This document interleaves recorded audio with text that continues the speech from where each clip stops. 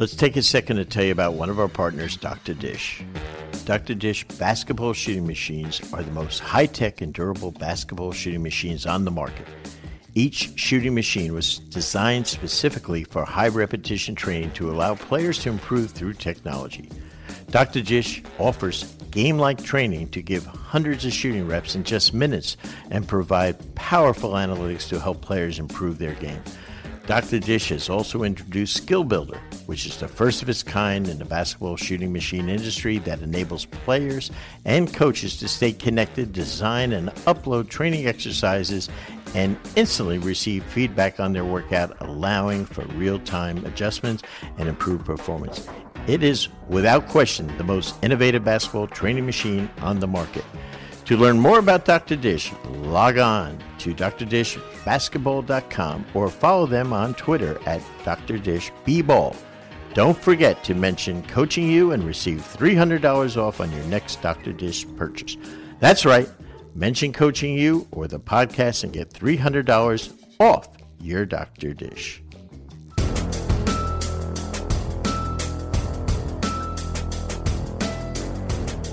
Hey, welcome to another Coaching You podcast with the coach, Brendan Suhr. And the thing today that I'm excited about is I have another coach with me, and actually someone that I work with at Stetson University.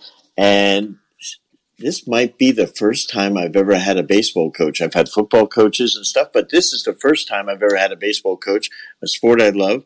And Steve Tremper, welcome to our podcast. Well, Brendan, thanks for having me on, man. I know you got a huge following. You guys do one heck of a job getting the message out and to Coaching You listeners. So I'm really excited to be on here.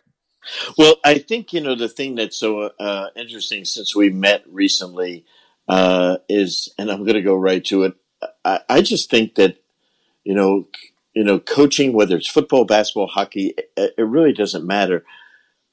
What is the essence, the most important thing in coaching to you? Well, that's a loaded question because I think we could probably do 14 podcasts on this. But, what I think has happened to me personally, and I think a lot of people might attest to this, is when you first get into coaching, particularly at the collegiate or the professional level, where you're at the upper levels of coaching, you're young and you're really aggressive and you want to outwork everybody and you want to out-recruit them and you want to teach them how to make a better foul shot. You want to teach them how to throw the ball harder. And you get all into the technology side of things, which is a growing popularity these days too in all of our sports. But when you start to break it down, if I'm going to say what's the most important thing, it's really, you can have all the talent in the world. All right. And we certainly need horses to pull the cart. We've said that all the time. You need to have the horses in order to be a strong team, a strong business, a strong organization. But what really gels those guys together is if you're able to build relationships with those players and create a strong culture. And I truly believe that when I was younger, I focused so much on the physicality of the game and thinking that's what's going to happen. And you can have all the drafted players you want. If that culture is not strong and you don't have those guys working together, it's really difficult to go in the same direction. And we see that all the time in sports. We see professional teams that go out and can just buy up some great players just because their budgets are available to them. But yet, how come they come in at 500? And then all of a sudden you got a guy that might have been released or cut from another team, and all of a sudden he gets onto another organization and he becomes an all-star. So I think as coaches today, more so than ever, you have to really focus on trying to build that strong culture. And that in itself alone is a monumental task. And there's a few out there that I wouldn't say have mastered it, but, you try to emulate, why the heck do we all gravitate back to the New England Patriots at this point? They've had a lot of success in the field, but, what do you hear those guys talking about all the time? You hear about the culture and the leadership and the strength of that organization. And so I think that that's something that, if you can invest in and find ways to make yourself better in that part, I think you're going to sustain success over a longer period of time. Brandon, you've been coaching many years, and I think that you'll understand this, and our audience will really understand this point, is I really believe there's a huge difference between a team and a program. You see, you build a team for 1 year. It's very short term. And there's ways that you can maybe be successful in a short term. But if you want to build a program, there's a lot more steps that go into that, and that culture and developing leaders. And this goes right into the business world too, with all the people that you and I have talked to over the past to kind of put our resume together is, you want to be really good at your quarterly sales or at least yearly sales, or do you want to be a business or organization that sustains long-term success and their program is strong? So I think that the steps of doing that take a lot of effort and energy, even personal money and time of your own, to try to become that kind of leader if you want to be a successful coach in today's age. So what attracted each other, us to each other, I think was that, I always say I've never coached basketball in my 46 years of coaching. I coach people, and Yep. you are a leadership maven. Talk about the importance of leadership in coaching any sport, but especially, because you became a head coach at a really young age. Yeah. And I'm sure when you start out, you said you're focused on that process of the technical aspect, and then all of a sudden you found out it's not as important as I thought it was. Yeah, it's so true. I mean, I was fortunate to be a Division I head coach at the age of 28, and that doesn't happen all that often. And I started thinking about like, hey, I'm going to be the best hardworking recruiting guy, and I'm going to go out and build our field and do whatever it takes and get tough kids. But what is true toughness? I think that's something everybody always talks about is like, you got to be a tough guy. There's that really built off of energy and a lot of words that we see that are kind of catchphrases today. And I've always chuckled at, the toughness and fake energy where, I'm going to kind of bring up a football example that I chuckle at. You get a rivalry week and you get warm-ups on a football college stadium, and you get two teams that meet at the 50-yard line, and they're just pointing fingers and hold me back and they're getting after it. I've always said let them go. I bet they'll stand there and be like, oh wait, what are we going to do? We're supposed to actually get after it. That's kind of fake to me. It's fake energy. It's fake toughness. It's when you can really focus on the values that your organization or your team sets, and you actually stick to those values, traits, characteristics. That's a step to leaders. And then once you develop that, now you think you have some good leaders. Well, you're not there yet. Now the leadership gets built into culture, and those leaders have to sustain that ever-changing culture. So think of it this way, Brandon. You got to come up with a set of obtainable values, traits, and characteristics that you can have your organization engage in. Then take those people and start to understand that that's going to build the leadership capabilities that they have. Once we have those leaders in place, then you can work on your culture, but be aware it's going to change daily, weekly, monthly, and certainly yearly because there's so many moving parts. There's parts you can control. As a coach, you can control some of the players you bring in and out, but the faces change. And there's things you can't control. You can't control the umpires. You can't control the refs. You can't control the weather. Things that are not going to go your way sometimes. So I think that's why once you do all these steps, just don't be like, okay, great. We got all these great guys in place. They're good, hard workers. They follow my principles and values. And now the culture is going to be strong, and let's just go on for the next 10 years. It doesn't work that way. So I think that, there's something else that I've always mentioned about is, and I do this little test a lot when I speak to teams, I speak to other businesses. I kind of do that little 30-second word association with them because what are we all trying to do? We're trying to get successful. We're trying to be success, or build success, I should say. And so I always ask them, all right, you got 10, 15, 20 seconds, word association. What is success? And, someone will raise their hand and, inevitably they'll say, well, I want to have a good lifestyle. I want to have a good job. I want to get paid well. And the reason that is because I want to provide for my family. I want to send my kids to private school. I want to put them in a good house, and have them grow up in a great environment, save for their college. And then the third one is sometimes I'll get, well, I want our company to be noticed. I want them to be out there. I want them to be the number one. I want to tell people about that. So it's ironic.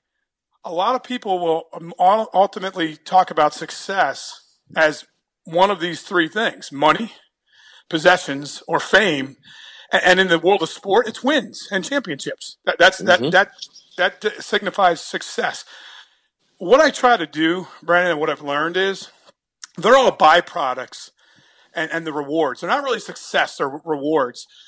If you want to have self-sustained or long-term success and a strong culture, it starts with, first and foremost, it's really four principles or 4 steps. It starts with good people. All right, so me as the leader of the Stetson baseball team, all right, and you as the leader of the Stetson basketball team, or, Jim Smith, the CEO of, X Fortune 500 company, we all decide who's going to be on our team. We need to go out there and become good at identifying not just the horses, the physical horses, the kid that can just out hustle or outplay the kid on the court, or the kid that can throw 95 miles an hour. We got to identify the horses, but then also those principles that we set. So once we decide that we got these good people around us, both staff and players, or employees and supervisors, the next step is by far the hardest and the most time and the one that people give up on. It's building the relationships. It takes a tremendous time to build relationships with your people, and time that you have to take away from your own personal things that you have going on. For instance, if I'm building a business and I have a team of 20 employees, I need to show them that I care about them. That's going to help the leadership skills down the road. So maybe my daughter has a youth hockey game on a Saturday morning, but yet 2 ranks over is my first-year employee whose son's playing in their hockey game. So I go over and I sit with them for 20, 30 minutes and watch their kid and ask about them and show them I'm engaged with them. That starts to build that relationship, like, man, this guy cares. When I first took the Stetson job, it was the most unique situation. Coach Dunn, the legendary coach here at Stetson for 38 years, Hall of Famer, he decided to retire in December of that 2016 year. So I get a call from Stetson administration saying, hey, we need you to start January 1st. And I'm like, whoa, that's, in the basketball world, that's like saying, hey, it's October 15th. Practice is starting and recruiting's going on, but we need you to start today. You're going to take over the program. So I come down here and I don't even know the kids' names on the team in the first practice. I mean, for 2 weeks, I'm trying to learn the kids' names. I didn't build relationships with these guys. And I literally went into the first weekend and I was like, who's up to bat? Like, I think that's this kid. I don't even remember their names. So I had to, get to that first year and start to kind of get my principles into it. And I saw that team start to grow. We started out horrible. I mean, we were all over the place. Nothing looked organized. Then all of a sudden, this team's picked to be 7th in the conference. We get in the conference play. We start winning. We get up there. We finish like 1 game out of first. And, we didn't make the regionals that year, but we had a successful ending. So then this summer comes up. Now you got a bunch of kids on the team. We're like, all right, here we go. This is the coach that's going to let us all go or tell us they can't play for us or transfer. And I had one simple message to them. I said, fellas, I'm going to start working on our culture now that I got to know you a little bit. And we're going to go to Omaha. But it's going to take a tremendous amount of time to do that, and effort and energy. And it doesn't matter if I recruit you or not. We're now going to engage in building relationships. So if you want to come back, be ready for that. And, we had some kids that were like, hey, this isn't for me. But, that core of 20 guys were like, all right, we're all in. So what do you do as a college summer baseball coach? You recruit. You go out every day. You're gone. I took that summer and I went to every one of those guys' summer leagues. I showed up at their games. This is my own current players. I went and took them to dinner. I went out, did whatever I could to try to say, hey, look, when you come back, we need to start working on our relationships. And I started to see that grow. So the same thing happens in the world of business or any of us that coach. So that's step 2 takes your own money, your own time, your own energy.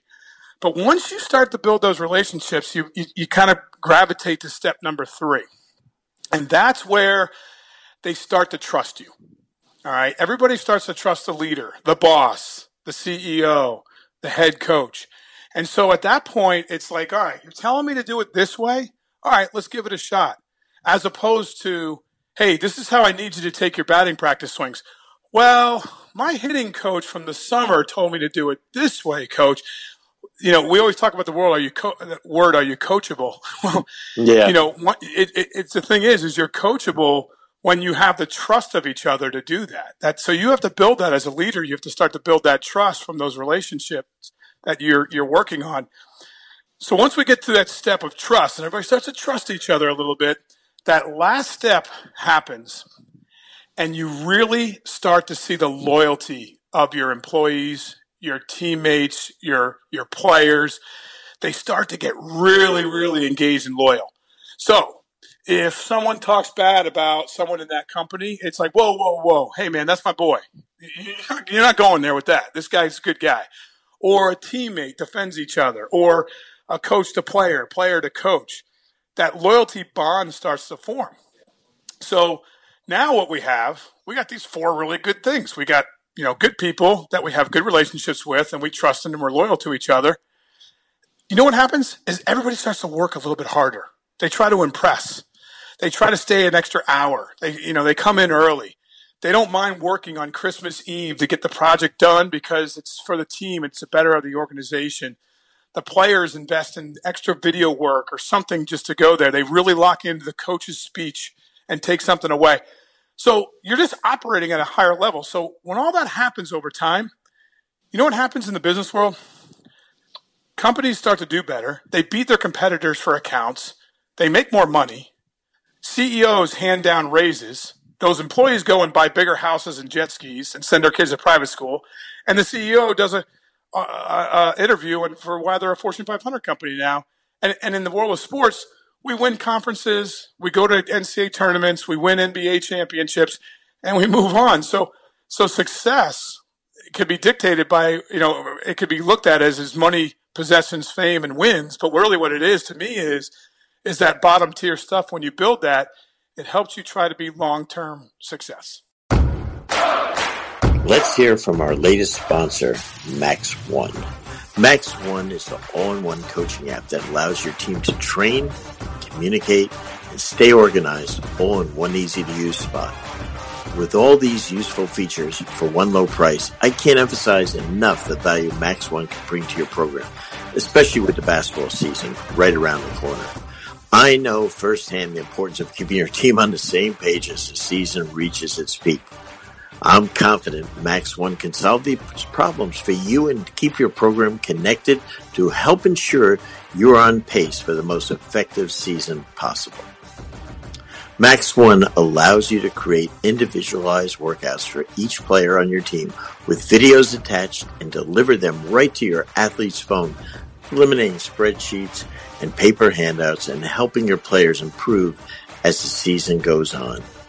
You can then combine these workouts into an entire in-season program tailor-made to complement all the hard work that your athletes are already putting in during the season.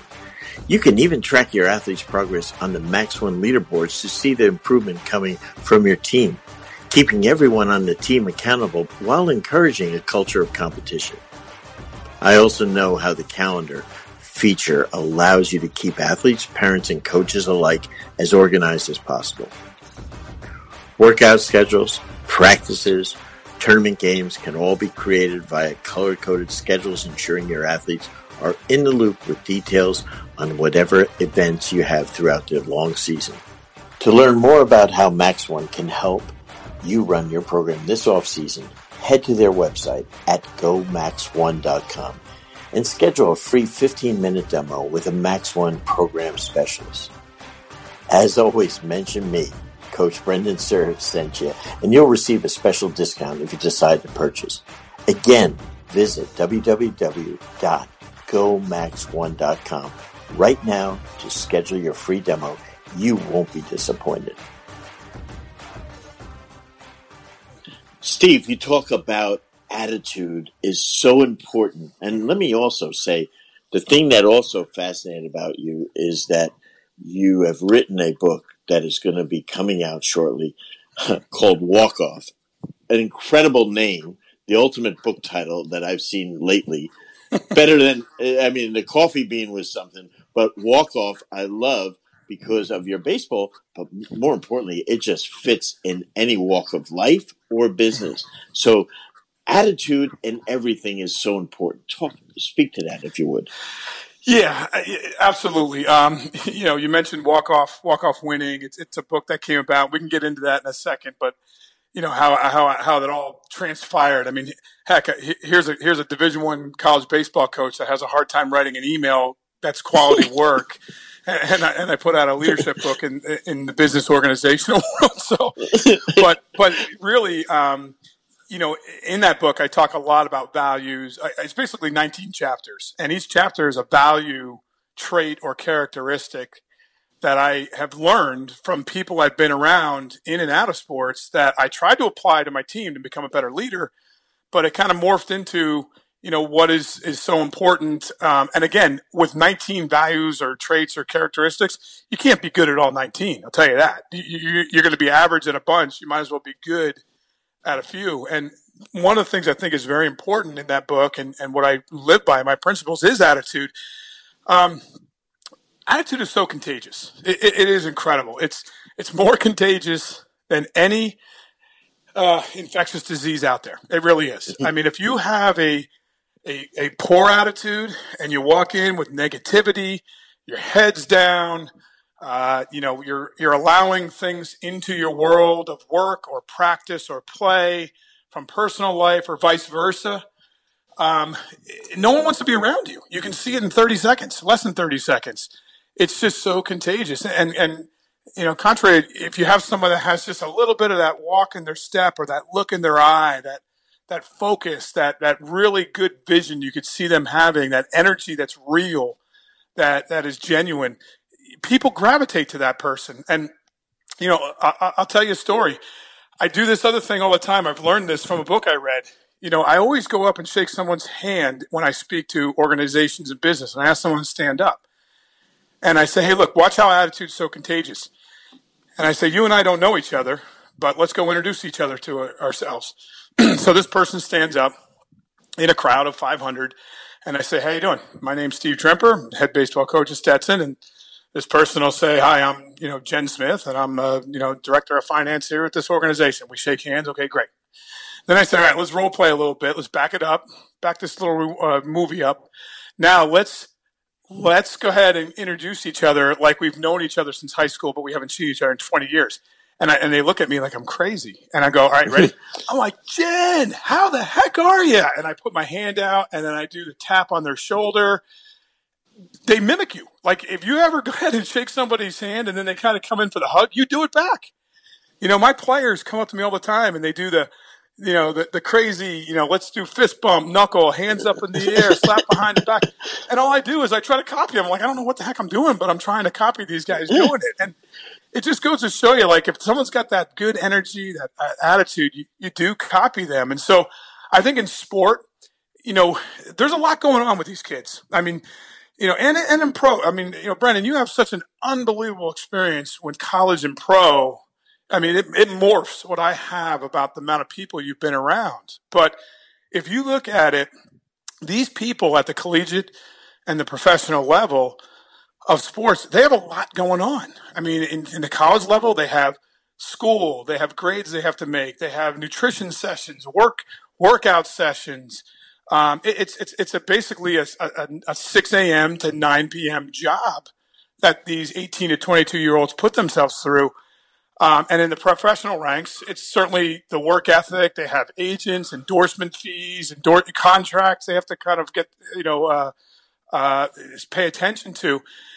And so it's so easy when that 3 hours comes up that you need their attention. We need to be at 100% right now locked in for this practice in order to get ready, because if we're not practicing at 100%, we're certainly not going to play at 100%. If we go 50%, that game tomorrow night is going to be 50% effort. That's how it works. That's why people prepare. They prepare so they can be ready for crisis management, which is a game when it doesn't go well, or a board meeting that has to pivot. So if you're not locked in and you don't have that good attitude, it affects everybody around you. So, I look for the kid that walks in that his girlfriend just broke up from him. He's out of money, and he got a C on his test when he studied all night and he thought he did well. That kid walks in and his knuckles are dragging on the ground, his head's down. I have to get that guy ready for this 3 hours. So I have to try to focus on that one right now, because if I don't, they are going to affect the kid that bounces in, whose mom just sent him a $100 check. He got an A on his test. Everything's going right in that kid's life for that day. And that's the beauty of 18 to 22-year-olds. Their emotions are up and down every day. So I have to find a way to rub off on that kid that's not doing so well. And I have to get the kid that's doing well to rub off on him. So I have to make an effort to say, hey, go over and get that guy going. Let's be throwing partners with him today. Well, coach, I don't throw with him at all during warm-ups. I want you to go stretch and throw with that guy today. And I got to make those conscious efforts all the time. So when it's go time for our practice, we're at optimal level as we go through. So attitude, my God, it's probably, that's one of the number one things. If I was going to list out 20 values, it's got to be my top 2 or 3 that I talk about all the time of how important it is to be successful in sport and in the world of business. Steve, you've coached over 1,100 games in baseball, okay? And, you've coached against guys that are just freaking type A dictator types. There's other guys that are, that have won tons of games that literally they sit there and you don't know if they're winning or losing. What is the style for a person in business? How do you determine the style that you lead in? How do you go about that? If I was in business, I'm a coach, I'm a parent. How do I do that? Well, that's a great question. I think what you're talking about is leadership. Like what's the style of leadership that that's out there that works, or at least what I've seen work, or really what it starts with before you even get to that step is you got to have a set of again what's important to you in the words of values, traits, and characteristics, and you can look those up. There's definitions why they are a little different, but find out what those are first. Once you do that, then start focusing on building leaders and leadership. And Brandon, really, in my experiences, I've come up with 3 styles that are used in leadership, and there's books written about these. So this isn't invented. This is stuff I've seen. One way is a dictator leader, and I do this little test when I talk about this. I tell people, close your eyes and think of the word dictator, and who comes to mind. And what usually they do, if they're older, they're going to be like, well, it's Adolf Hitler, or it's Mussolini, or Stalin, and then if they're younger, they're like, well, it's Saddam Hussein, or, North Korea. I'm losing the guy's name now because I really don't pay attention to the guy. Yes. So Dennis Rodman's friend. Yes. Friend. Exactly. Yes. Dennis Rodman's guy. So what happens is I have them open their eyes. I'm like, and I ask them, I got a question for you. How'd that work out for them? And usually what happens is like, well, it was short term and not sustained, and that could be, a few years, 10 years or 20 years. But in the world of leaders and organizations and civilizations, it's very short term. So that's one form. I just, obviously a dictator leader is someone that rules by fear, that really tries to intimidate. I have a story at one time where I saw this happen firsthand. I saw a new person come into the organization that was a power of leadership, was the boss, and gave their 90-day speech. In 90 days I'll make evaluations, and then you didn't hear from this person, and they talked a good game about leadership and how the culture's got to change. And then 90 days later, they bring everybody together and they have 3 people stand up and they're like, "You're fired, you're fired, you're fired." And everybody, and it was 20-year vets of the company that were good people. And everybody knew that. And it's like, well, wait a minute. So they pack their bags up. Everyone else now gets back to their cubicles and they start working their butts off because they're scared they're going to get fired. Well, guess what? Production went up really well for that company for a couple of months because everybody's working in fear. And then that CEO stands up and sends an email 3 months later and says, thanks for your services. I just got a promotion and I'm going on to another company. And then everybody's left there with this terrible feeling and just like now, how do we pick the pieces up? And so it really is short-term success. What I do is I try to focus on the two other forms, and one of them is obviously servant leadership. This is something that John Gordon talks a lot about.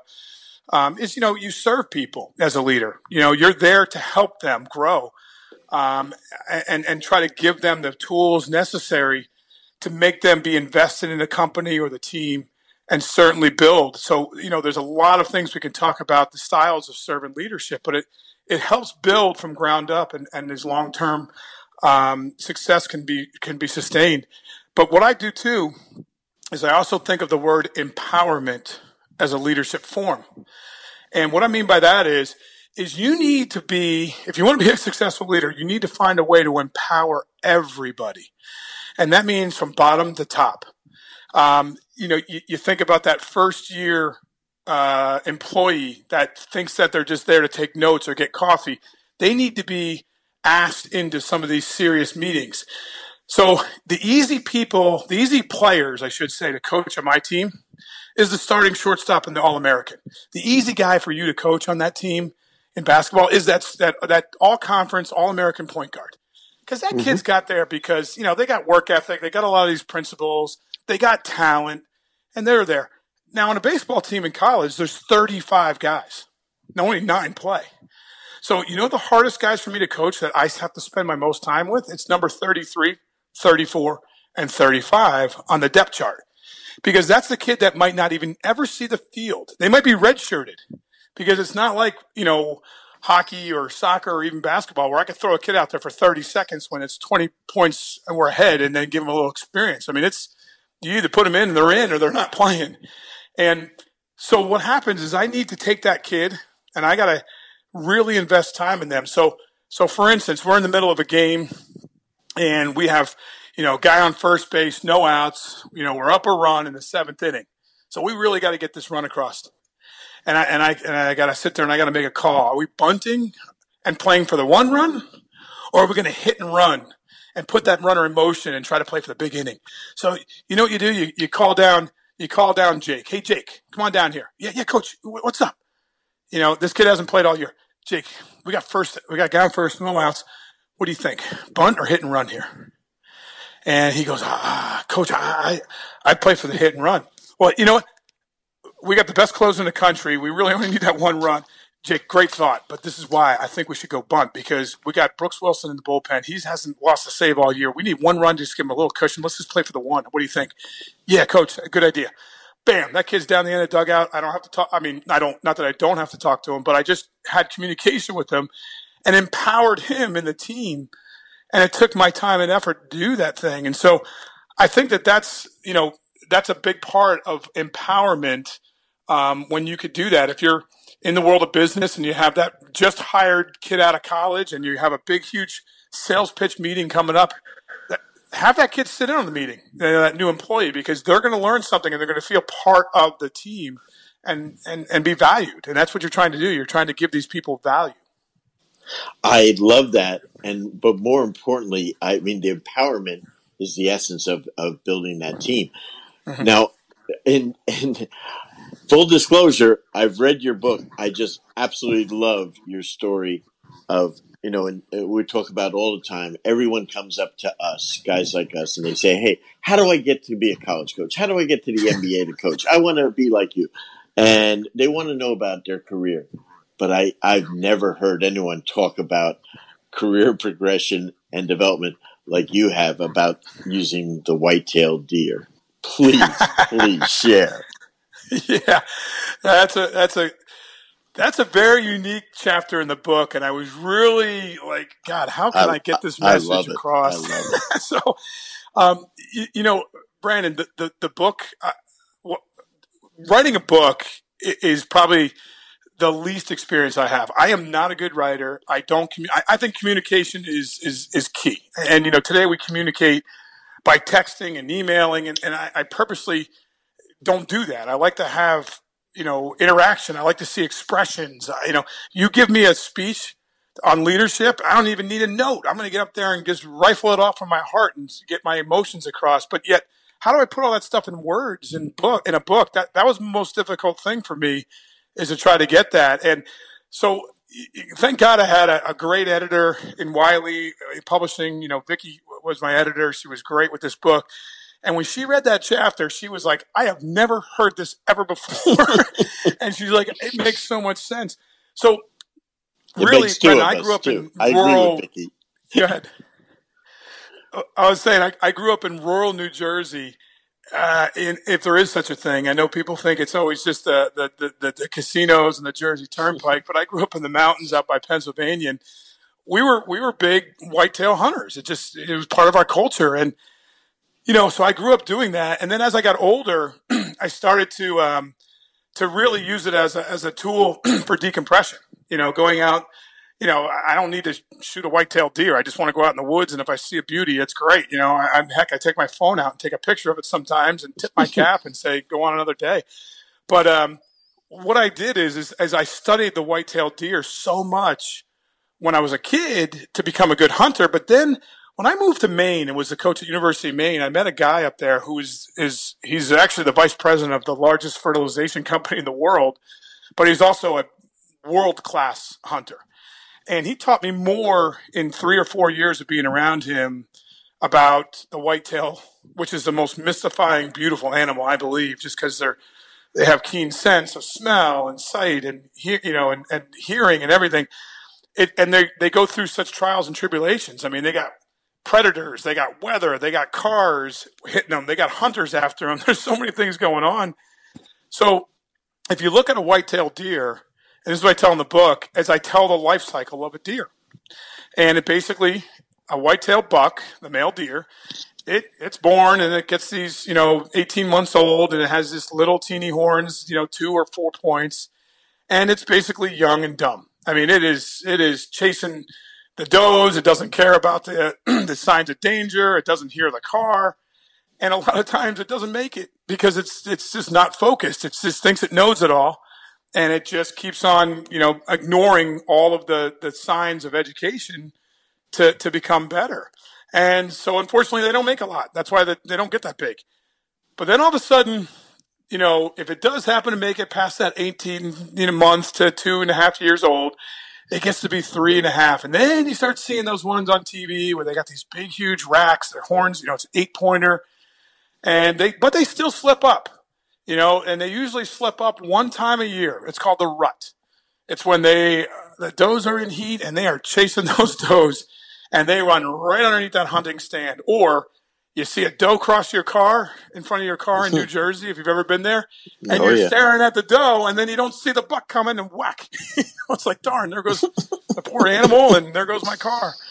But what happens if those ones are just fortunate enough to slip through? That hunter, that missed the shot, or that driver that slammed the brakes on and veered just the right way, that 3.5 becomes the majestic 5.5-year-old buck, the prime. You don't see those very often. You have to, they are smart as heck. They know you're there when you don't even see them. They know you're coming. And that's why they become that size. And they're called the Boone and Crockett deer. It's a measuring tool that says this is the one that is just the most majestic and biggest one. And, very few people can just sit in a tree and be like, I'm going to start hunting. Oh, wow, look at that 12-pointer. It just doesn't work that way. And they think it does because they see it on TV, but it doesn't. And so that deer has done everything to educate himself, got a little lucky, everything went their way. But then as they start to get older, just like most people, they start to shrink and they start to get smaller and a little slower, and it just doesn't, but they do still have a ton of knowledge. They have a very big value to society. And then, if they ever get to the end of age, it's only about 8.5, 9 years old, and a deer passes away of old age. So what I tell the story is that, and then I try to talk about that's the life cycle of a worker, of a person. When you come out of college, you're that 18-month-old buck. You are just like, I know it all. I had all these classes. I'm sick of going to school. let me tell you how to do it. And you get in there and you shout your mind, you shoot your mind off and your mouth off, and someone slaps your hand, or you do something dumb and you get in trouble, and hopefully you don't get fired, and hopefully you learn from your mistakes, or hopefully you're around a supervisor that can help mentor you. But you are that young and dumb guy. And I was the same way. I come out of college, I'm like, I'm going to outcoach everybody. I'm going to work. I'm going to teach them how to throw 90. I'm going to do this. I'm going to do that. And I had no idea, looking back on it, what I was doing. And I was doing a disservice to the guys that was around. So then all of a sudden I start to grow as a coach, and I become, 30, 35, even 40 years old. Now I start to get it a little bit. I'm still making some mistakes, still shooting my mouth off when I shouldn't, still getting ejected from a baseball game because I'm arguing a call I'm never going to win. And my AD is going to call me in the next day and ream me out for, not acting right. So I'm still making mistakes.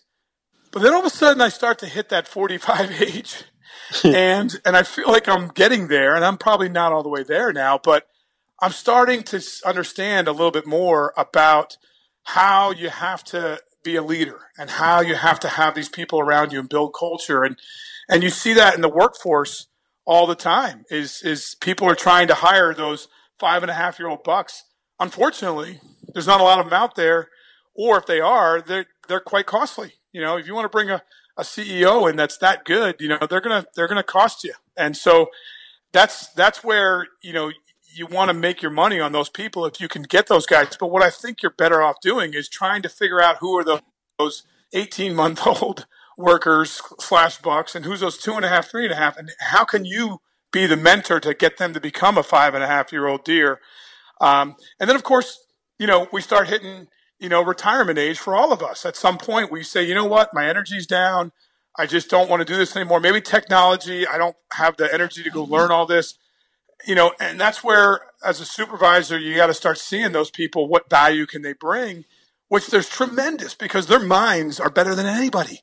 So their role might change. And as a leader, you might have to find a way to motivate them into a new role that's going to benefit all as they decide, that I'm going to start cutting back my hours. I'm going to get into retirement. I mean, let's face it, at some point in our lives, we're all going to be like, hey, I've had it. I can't go at this clip anymore.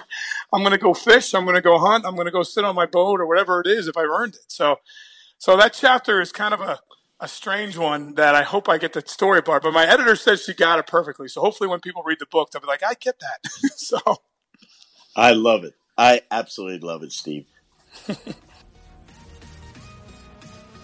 Fast Model Sports is the world's most comprehensive, versatile basketball coaching software to help power your preparation. Fast Model has developed the industry's best coaching software, including the #1 play diagramming and playbook software, Fast Draw. Fast Draw bridges the gap between whiteboarding and the digital world with an incredibly easy-to-use interface that can be used on both your computer and iPad, to providing maximum portability for your own personal play and drill database. It doesn't stop there. Along with Fast Pro, they have other great programs such as Fast Scout, which helps coaches create clean, professional scouting reports customized for your team. Fast Model is trusted and used by all NBA and WNBA teams, 85% of Division I college teams, and over 8,000 high school and youth teams from over 75 countries around the world. In addition to a great product, they also provide basketball coaching resources through their blog and Playbank, which features over 5,000 free plays and drills on their online coaching community. For access to these plays and more information, visit fastmodelsports.com or follow them on Twitter @FastModel. Now, I love everyone wants to know, how do I get better? I think your chapter on chopping wood and sharpening the axe. Share that, please, Steve. Yeah, that's a really neat one I came up with from a story I can tell. So here I am, 35 years old, and I get the University of Maine baseball job from Manhattan College. And back in the 80s and 90s, I mean, Maine baseball was the bomb. They had 6 College World Series appearances. Dr. John Winkin's the head coach, legendary Winkin. He's got scholarships. He's got private jets. He's got donors. He's got everybody helping him up there. And I get a chance to take that program over. And when you walk on to the University of Maine, if you've ever been there, or heck, even into the state of Maine, there's two names that just stand out. One of them is Harold Alfond, who Harold was probably one of the biggest philanthropists I've ever met. There's a stadium named after him somewhere, an arena. He basically started Dexter Shoes. And he's a Mainer. He started it back in the 50s. And as the story goes, he sold that company off. And if you read Warren Buffett's book, Warren Buffett will tell you it's the only failed business deal he's ever made. He sold it back in the 80s. Harold did to Warren, to Berkshire Hathaway, for $400 million of Berkshire Hathaway Class A stocks. So wow. That stock back then was worth maybe like, I don't know, $20. And go look it up today. I think it's into the thousands what that stock is worth, even the tens of thousands. So he did pretty well with that deal. And the second guy is a guy by the name of Larry Mahaney, who was a Maine football player back in the 40s, 50s, and then became a high school coach. He's actually from Aroostook County, which is so far north, you think you're in Canada, and all there is up there is potato farms. And he was a potato farmer, and he ended up being a high school coach in Brewer High School for football and baseball back in the 50s when he graduated. But then he ended up leaving coaching, and he got into the world of business and worked for a company called Weber Energy Fuels, which was the biggest energy and oil company at the time, and eventually rose to become the president, CEO, and eventually the owner of the company, and built an empire. So the baseball stadium in Maine is called Mahaney Diamond, and the football and hockey arena is called Alfond Stadium and Alfond Arena. So they're the two of the bigger donors up there. So my first year on the job, I get Harold Alfond walking in my office, and I know who he is. And he said, and he gives me this great story. He's like, "Hey, Stevie, I'm going to teach you how to be a Mainer because you're a Flatlander. You're a Jersey guy." So he tells me about, if you want to make it up here, you have to understand how you have to practice and how you have to really work at it. And that's how I built my company. He goes, "You got to chop wood." And I'm like, "What the heck are you talking about?" Now, again, I'm 35 and he's probably 85 at the time. And he says, "You're going to try to burn wood up here because oil's expensive. Talk to Larry Mahaney. His company's charging you an arm and a leg," is what he was telling me, for oil. He goes, "We all burn wood." And he goes, "And this is how I built my companies." He goes, "In Maine, when you try to get wood in the summertime, it's going to be about $200 a cord. And a cord is, a 4 foot by 4 foot by 8 foot pile of wood. And, you're going to burn, a good amount of wood, 4, 5, 6 cords in the winter." He goes, "But it's about $200 to have that thing delivered and stacked and be here. So make sure you chop your own wood to save a little money, but make sure you keep getting it because you never know." And then I'm like, all right, whatever. So that first winter goes by, and actually I made this mistake not listening to him. Well, what happens is in Maine, the darn winter goes way past April. When you think it's just getting nice and they're getting into mud season, what they call it there, and the sun's out and it's now in the 50s and 60s and you're just getting on your baseball field, whack, you get another snowstorm and another 3 weeks of, 10 degrees. Well, if you run out of wood at that time of year, you know how much supply and demand is at that point? It's about $900 a cord. So wow. Any money you saved in oil is going to be crazy to get wood. So he's like, "Stevie, I'm going to teach you a story." He goes, "You keep chopping wood. Just when you think you have enough, you've got to keep working at it." And he goes, "It's all about practice. Keep practicing, keep working hard, do double. Just when you give your best effort, then give a second effort. Go at 100%. And he ended up, why he was so successful, it's a great story. He was the first one back in the 60s to take all of the seconds that were being made in shoes. So the little blips and the little stitching that wasn't great, or the shoelace that wasn't, the right length. And all the companies back then were giving those shoes away for free to their employees. He decided to put them on sale in Skowhegan, Maine, at a place called the Dexter Shoe Outlet. Wow. And he put them on sale for 80% off or 70% off. Well, guess what? He started getting outlet stores all over Maine and all over New England. he invented outlets is what he did. And people started to get that, and that's where people shop at. So he talked about how much he just practiced that by building more outlets, and that built his empire. So that's the chopping wood part of the story. That the sharpening the axe is his good buddy, Larry Mahaney. And they're best friends, by the way, about the same age. So this guy, he is type A personality. He is a coach's coach, old school guy running an oil company. And he comes in my office and he throws his feet up on the desk and he's like, all right, I'm going to help you be a better coach. And I know baseball, so I'm going to tell you when you're doing it wrong. It's the first thing he says to me. So he goes, I'm going to give you an example of what practice, how important it is to both Harold and myself. He goes, you're not from Maine, but we have pine up here. And he goes, let's go out to my truck. Guy's still driving a pickup truck. He pulls out this big piece of pine that was just freshly cut. I mean, it's probably, 18 inches in diameter and probably stands 2 feet tall. And he gives me this he goes, you think you can split that? You're 35 years old. And he goes, I bet I can do it before you. I'm like, no way. I mean, the guy's 80 years old, and I know how wet it is. I mean, it's sticky with pine tar, sap, I should say. And so he gives me this old, rusty, dull axe that has the handle almost busted. He goes, let's see you do it. So I go ahead and I freaking whack that thing. Woof! And it sticks it in all the way up to the axe blade. And, it's so wet, it just goes in like a sponge.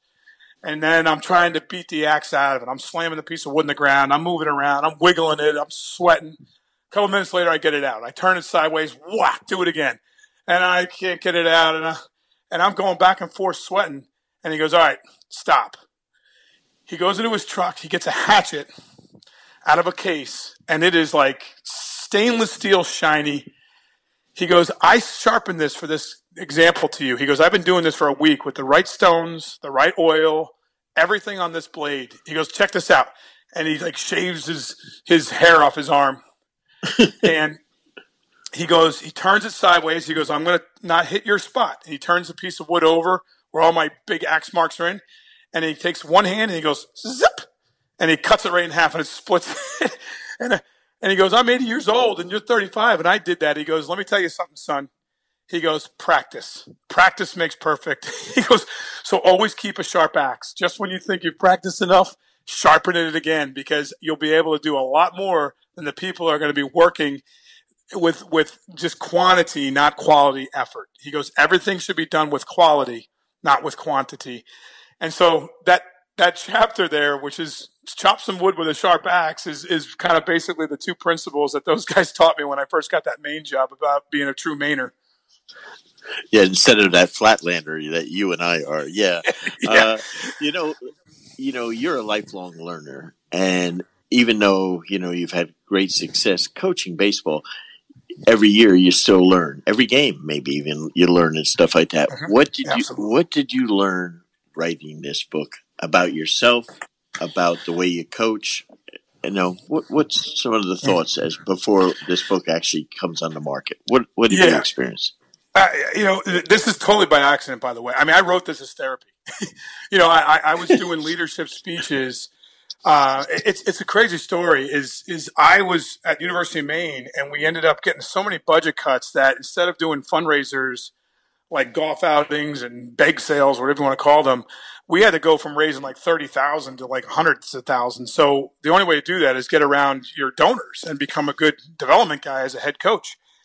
And so I went into this meeting with our successful business people thinking, all right, 1 or 2 meetings and I can tell them my problems and they're going to help me with a $10 or $20 or $50,000 donation to get us out of the hole. What ended up happening is I was like, wait a minute, I'm learning so much about these people and how they built their organizations, how they failed, how they went bankrupt and came out of it, how they dealt with all these issues, how they were so good at crisis management. I started jotting down these notes. And at the same time, this is about 2010, I'm doing a speech for baseball at these conventions in the wintertime, and I'm doing one on base running.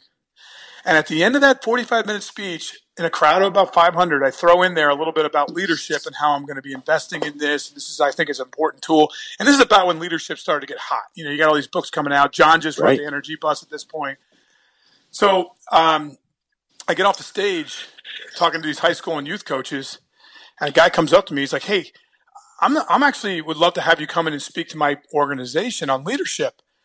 Actually, he goes, I'd like you to come in and speak to my organization, and I'm a president and CEO of a bank, and I'm like, wait a minute, you want me to talk to him on base running? Like I couldn't get. And he's like, no, that last 5 minutes on leadership, we bring in keynote speakers all the time. So I was a little reluctant, but I was excited. So I studied and I put a PowerPoint together, and it went off like a hit, and I kept on, by word of mouth, and I was doing more and more and more of these things, and changing my, what I've learned and putting them into them. And every time I'd come off a stage or a company, everybody would be like, hey, where's your book? And I'm like, I'm a baseball coach. I can't write. Like I said before, I'm not even good at writing a good quality email, let alone writing a book. And it was about the time I reached out to John Gordon, and never thinking this guy would email me back or call me. And 30 seconds after I emailed the guy, he's like, hey, man, keep on doing that. Just keep writing. Just don't worry about it. Just write down your thoughts. So I started writing these chapters down, ideas, and then kind of doing this therapy. Like when we came home from a long bus trip in Maine and we got, our butts kicked by Stony Brook and we lost 2 out of 3, I got 10 hours on a bus. I'd sit there and just kind of get my thoughts out of it and just kind of decompress and write down some thoughts. And it kind of took off to where, it came out to be this chapters of books, but on business leadership. But really, to answer your question, what I was getting at is, I learned so much that you can do anything you put your mind to. If you would have told me 4 years ago, I'm going to write a 265-page book, I would have laughed at you. And it just basically was, I just got determined and put it together. But more importantly, like the most important people around me right now, and I'm going to be selfish for a second, it's Allie and Morgan Trimper, my twin daughters that are in college as freshmen. It's my wife, Lisa, and it's the 35 individuals that are in our clubhouse. That's the most important people to me in my life right now. If I have to extend that a little bit more, then I start getting into my athletic department community. That's my next little circle as I got there. And everybody talks about these circles you put around yourselves. So my whole thing that I got out of this and what I learned is like I need to share this stuff that I've learned, not invented, stuff I've learned with those circles of people. And so, we're going through a new thing with our own team about how we're choosing our captains and how we're having guest speakers. Brandon, you of which are one of the 10 speakers that I want to have in, and we are scheduled to have you in to speak about leadership. And I have a CEO of a company, and I have the owner of the San Francisco Giants, and I have a Hall of Fame Division I coach from Clemson, Jack Leggett, coming and speaking to our team for 45 minutes. I think that the book has given me a newfound way of getting the message across so I can influence the people around me in hopes that I can build a championship culture for this year and years to come with Stetson Baseball. I'll tell you what, I've enjoyed so much our time at Stetson together. But more importantly, I'm excited because I'm all about learning, and you have brought to me some new juice because Donnie Jones and I are that type of guys, and so this is good. I feel like I'm in college taking a course now from you, and I'm thrilled to share with your guys and your team. It's going to be so much fun. But I can't wait for this book. Talk to our audience. See, of people not just all over the country, all over Canada, Australia, and everywhere around the world. How did they get the book? When's it going to be published and all that? Yeah, well, you're talking to a guy who can't believe I'm actually calling myself an author, but they keep calling me that. But I learned so much about it. So we at where we are today is almost finished. And I have never known this, but book companies, when they have a book that they are publishing, they release it for pre-order sales about 4 or 5 months in advance. And so last week it was actually released on all your book sites. So you can go to Amazon.com or Barnes & Noble or Wiley.com, and you could just search it. The name of the book is Walk Off Winning, A Guide to Leadership to Build Your Organization and Team. So you can just put Walk Off Winning, or you can put my name in there, Steve Trimper, and it'll come up. And it's on sale now. Now, it doesn't ship until January 5th. So, you can get the pre-order in, and I know they do. If you get bulk sales, the price goes down on Amazon and free shipping and all the things that Wiley does as promotions. but it will be available to get mailed to you in the first week of January. And at that point too, we're going to be doing the Kindle version, I guess you call it, the ebook, and the audiobook will be coming out probably towards the end of January. I think they let it soak for a little bit with the hard copy, and then they put the other stuff out there. But yeah, so and I got a couple of companies that have already reached out. I'm going to kind of kick up the speaking tour a little bit again, and go in and speak to a couple different places. So I'm always available to do that. But I made the deal with Wiley. I said I can't do anything from basically February to hopefully the end of June when we're in the College World Series. So that's my go time with my players and my team. Well, if you have a game, or I can manage your team though. If you have to do a speech or if you have to do a book tour, I'll step in. I can do baseball too. No problem. You can coach third base. Just put those signs together, And just, the thing is, Brandon, just keep wheeling them. That's what I keep saying. Don't stop. No stop signs. Just wheel them around third and score them. Okay. Yeah. Steve Tremper, head baseball coach, Stetson University, author, incredible speaker, learner, walk-off winning, January 5th. Make sure you order. Steve, thanks so much for sharing. I really appreciate it. This is fabulous. Yeah, thanks for having me on, Brendan, and congratulations on everything you've done with Coaching You and just how many people you reach out to. That's a remarkable feat and great messages, and it shows what kind of leader you are. And I am just so amped up to watch Stetson basketball this year because I know when I see a good thing coming, and I know this team with you and Donnie is going to absolutely crank. So make sure all of our listeners out there get online and start watching us and watch us on ESPN3 and support the Hatter basketball program. Thank you, my brother. This is a coach's coach. I have just gravitated to him at Stetson because of the way he talks about leadership with incredible passion. One of the most dynamic leaders I've come in contact with in any sport. Make sure that you go online, to Amazon, to Barnes & Noble, or to Wiley.com and order your copy for you and your team. Listen, for all of us in Coaching You, remember now, CoachingYou.tv, you can get with the start of practice coming up, with your high school, college team, you want to make sure that you have the latest in teaching techniques. So from our July event in Las Vegas, we have individual sales right now, some of the best coaches in the world. Make sure you go online, see what you like, order what you need, and I think you'll really enjoy it. So you have CoachingYou.tv for individual sales, and of course you can buy all 14 videos if you prefer. But this is one of the things that we really enjoy, and get ready for the season because it's your way to prepare to have a great one. Till next week, this is the coach, Brendan Suhr.